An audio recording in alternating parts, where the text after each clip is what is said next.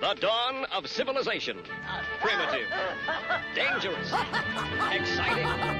The handwriting is on the wall. If the human race is ever going to amount to anything, it needs the most civilized caveman I have ever seen. Look who's come out of his cave. Hi, it's Jared here from Cave Dweller Music, and I'm joined today by Jono from Dr. Colossus. Hi, Jono, how are you? Good, Jared. You're also joined by my dog Wombat, which is barking in the background as well. Always happy to have dogs on board. Yeah, is this do you keep the video of this or just the audio? It's going to be just audio, so there you go. Oh, no need for me to hold him up and show him off to the world. The audience can hear him though. Absolutely. If you want to just get him to bark a few more times to make sure his microphone's working, that'd be great. Yeah, no worries. So I've got a short amount of time with you, Jono, so I don't want to waste any. That's my fault. No. It's my fault too. Do you want to just give us a bit of a quick rundown on Dr. Colossus, who you are, what you do, how long you've been doing it, and any other dot points you want to chuck in there? We're a bunch of guys that were playing in loads of other bands since we were young, and we were always playing in heavy bands, and we always took ourselves too seriously. And eventually we decided to start a band for laughs. And ironically, it was probably the most successful of the bands that we had tried to start in the past. So, we've kept through to today. Our original drummer, Nath, left the earth about 5 years ago. And the band kind of continued on as a sort of a way to keep him going as well, and also just to keep us all sane. Awesome. And you're now running as a 4-piece. I think originally it was just you and Nath, but you've expanded as the sound's grown. Yeah, we were a duo. Then Mike, our bass player, came in for the first record for the Dank, and then after Nath passed away after a sort of a little while of break, Josh, who was an old school friend and friends of Nath, and my brother Joel joined the band. So it was a family affair, really. Awesome. And Josh is from Dune Eater, is that correct? Yeah, he plays in Dune Eater. And then he's sort of played in tons of different bands in the past as well. Played with Dallas Frasca for a while. I did a lot of overseas touring with her, and yeah. And Mike's in a few other bands as well, from what I can see. Yeah, Mike plays with Redro Rodriguez and his Inner Demons. Red's the sort of synonymous with the sound guy scene, and also runs like a collective, Muna Arts Collective, out in Bry. And Mike was also in another band called Dukes of Deliciousness that are on a kind of indefinite hiatus, but if they ever fire up again, I'll be front and center. Awesome. And obviously you guys are pretty busy with Dr. Colossus these days. You're always playing somewhere. You've always got something coming up. I'm just having a look now. You've got actually a 5th year anniversary of the Dank that you're doing some shows for. So yes, go on.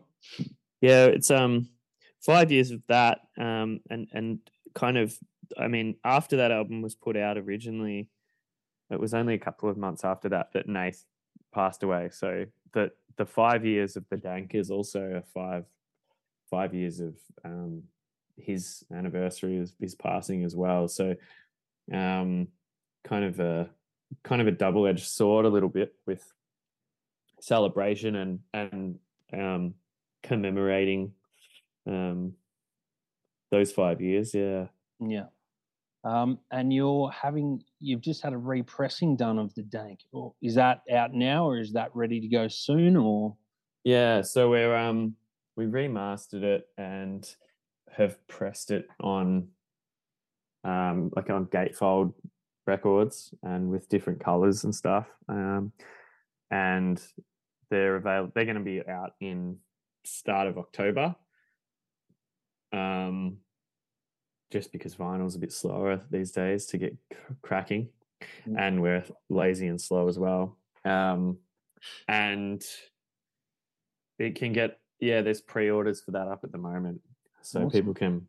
people can kind of, if they missed out on the dank the first time around, they've got an option of getting it this time. Awesome.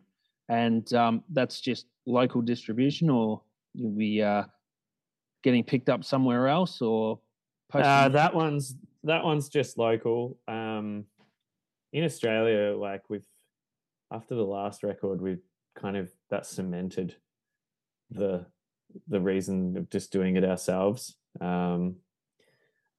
Like we until someone gives me a reason not to, that checks out, I think we'll continue doing local stuff ourselves. Okay. And then distributing maybe in bulk to separate stores, at like a store rate or wholesale rate, but we just deal with it all ourselves, and then our merch guys ship it, and means we've got a bit more control over the whole thing, and can kind of follow up on stuff if anything's going wrong. We can be the ones that are involved in it. Oh, that's awesome. So going back right to the start, what was the key decision when you guys were sitting around and went, hey, why don't we write songs about The Simpsons? I think we were like at a point where Nathan and I were playing in another band, and we were kind of like reaching the end of a tour with that band. And we were like, what's next? Like, what are we up to next once this is done? And so that was just a conversation about like, let's start a project that's like really heavy stuff, like really slow. I think we were playing kind of a bit more like deserty, stonery stuff at the time, and we'd both been listening to tons of Goat Snake or something probably, and we were just like, what's the slowest thing we can do? What's the dumbest name it can have? What's the biggest, stupidest thing it can be? Like, what is the end of that spectrum look like? And then, like I think the name Colossus kind of came up, and then Dr. Colossus, and then what about Dr. Colossus? But all their songs are based on episodes of The Simpsons. So Simpsons themed one. I'm like, perfect, let's do that. And that was kind of it. Just like wrote some songs that were going to be really dumb, and I tried to write lyrics that would make Nath laugh, and we just sort of went from there. It's funny how quickly it took off from there as well.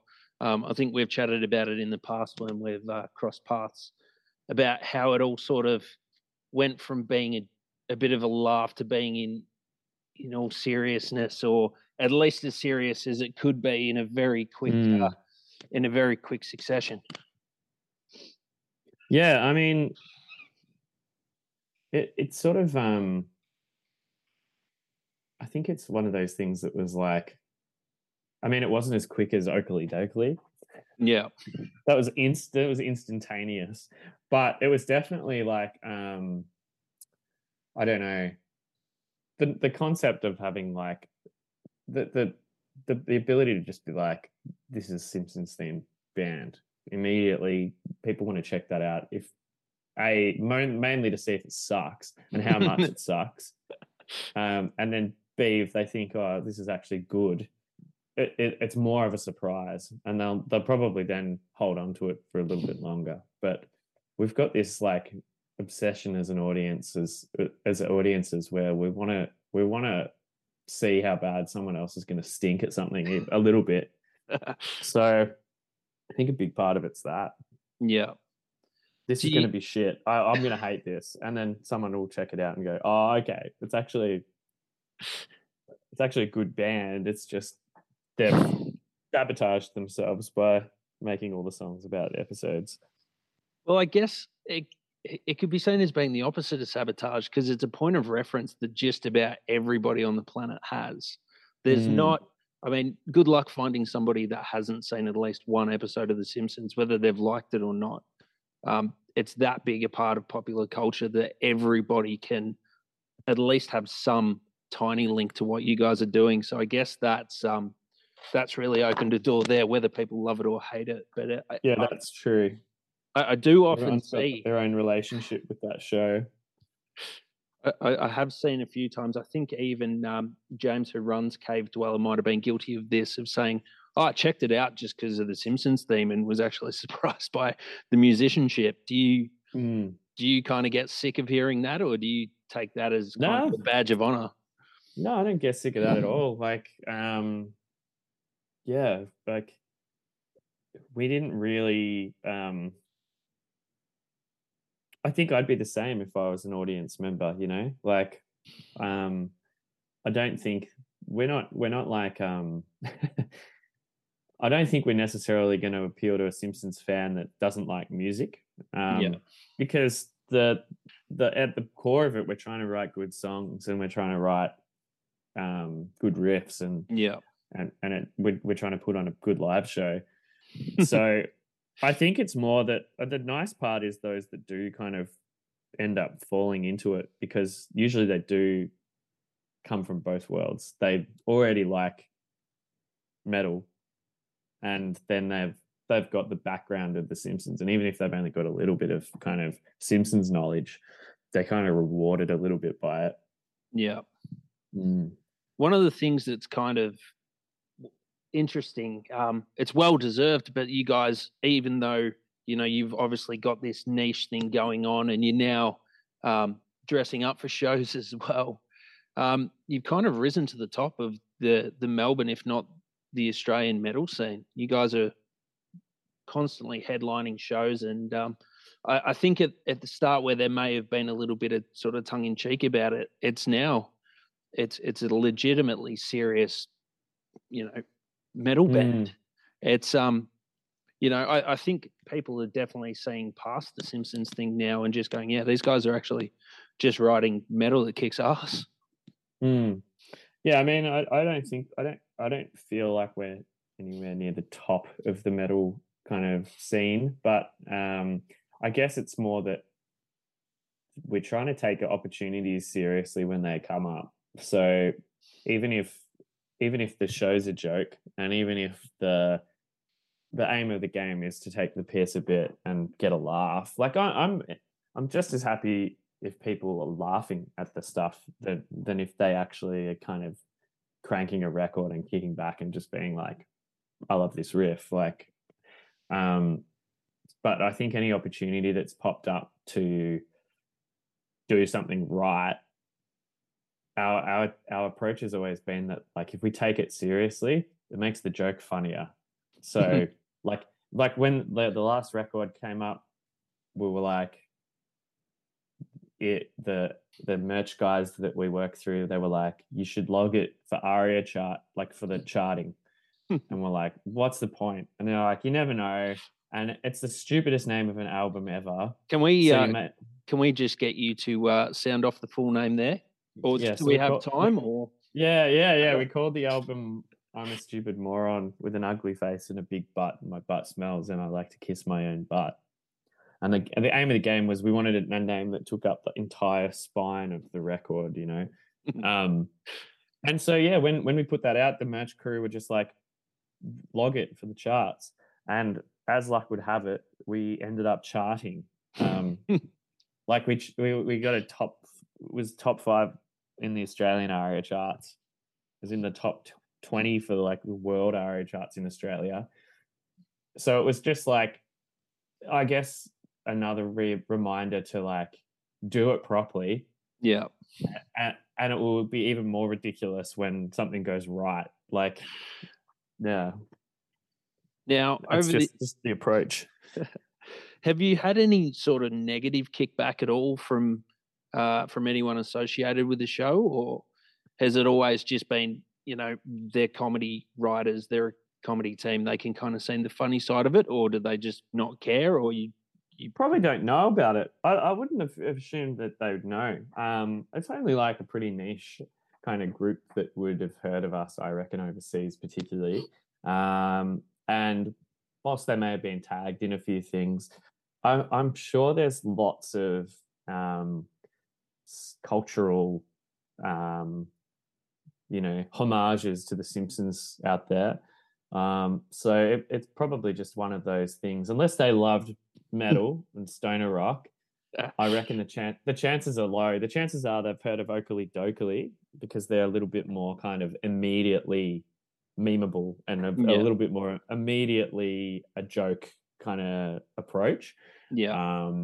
But yeah, we haven't copped any negativity. I'd kind of welcome it. I think it'd be nice. I imagine it would boost the profile even further. Yeah, absolutely. So what's next for you guys? Obviously, you've got the anniversary shows coming up. You've got the repressing. Yeah. Did I see somewhere that you were having a pressing of the current album over in Europe? Yeah, a label called Black Farm put out the new record in Europe, in France, and they sold out of that, which is amazing. So yeah, we've got we're probably going to do a US pressing of that. Yeah, and then the Dank will we'll do that pressing in October ourselves. We might do a European pressing of the Dank with Black Farm, but at this stage, just the Australian setup. Has there been enough international interest in the project to get you on a plane at any point? Yeah. I think the hardest part for us is actually finding the time amongst ourselves to do it. But yeah, we're sort of constantly been chatting to a booking agent in Europe to go and do Europe. Europe's probably the easiest in a way to go and play shows at without requiring like crazy visa setups. Yeah. US you can do, but it's just one of those things where you've got to kind of go and play for free and you can't declare any incomes, and there's a few other issues like that if you're not getting a visa. Yeah. So yeah, I think we'll probably try and do Europe at some point, even just for a short run, just not disrupt our own lives too much, but still go and try and play some club shows to no one. It'll be good. No, I'm sure it wouldn't be to no one. I'm sure it'd be well received. I'm sure that there'd be a market for it. It's hard to know. I mean, I kind of think that you got to pay your dues when you go and do those shows. Like, it wouldn't faze me if we were playing to 3 people. We'd still be stoked to go and play over there, I think. I'm sure those 3 people would be having a great time anyway. That's right. Right. I know we're watching the clock here, Jono, so I'll let you go. But you're good. Thank you so much for joining us. And I know that there's already a big following amongst the Cave Dweller music fans. So hopefully we can spread that reach a little bit further. And really excited to see what you guys do next. That's awesome, man. Thanks for the chat. And thanks for picking a sort of a hole in my schedule to be able to get it done. Yeah, awesome. Well, thanks for having us. Thanks, Pleasure. mate. Cheers. Take care. No worries. Bye.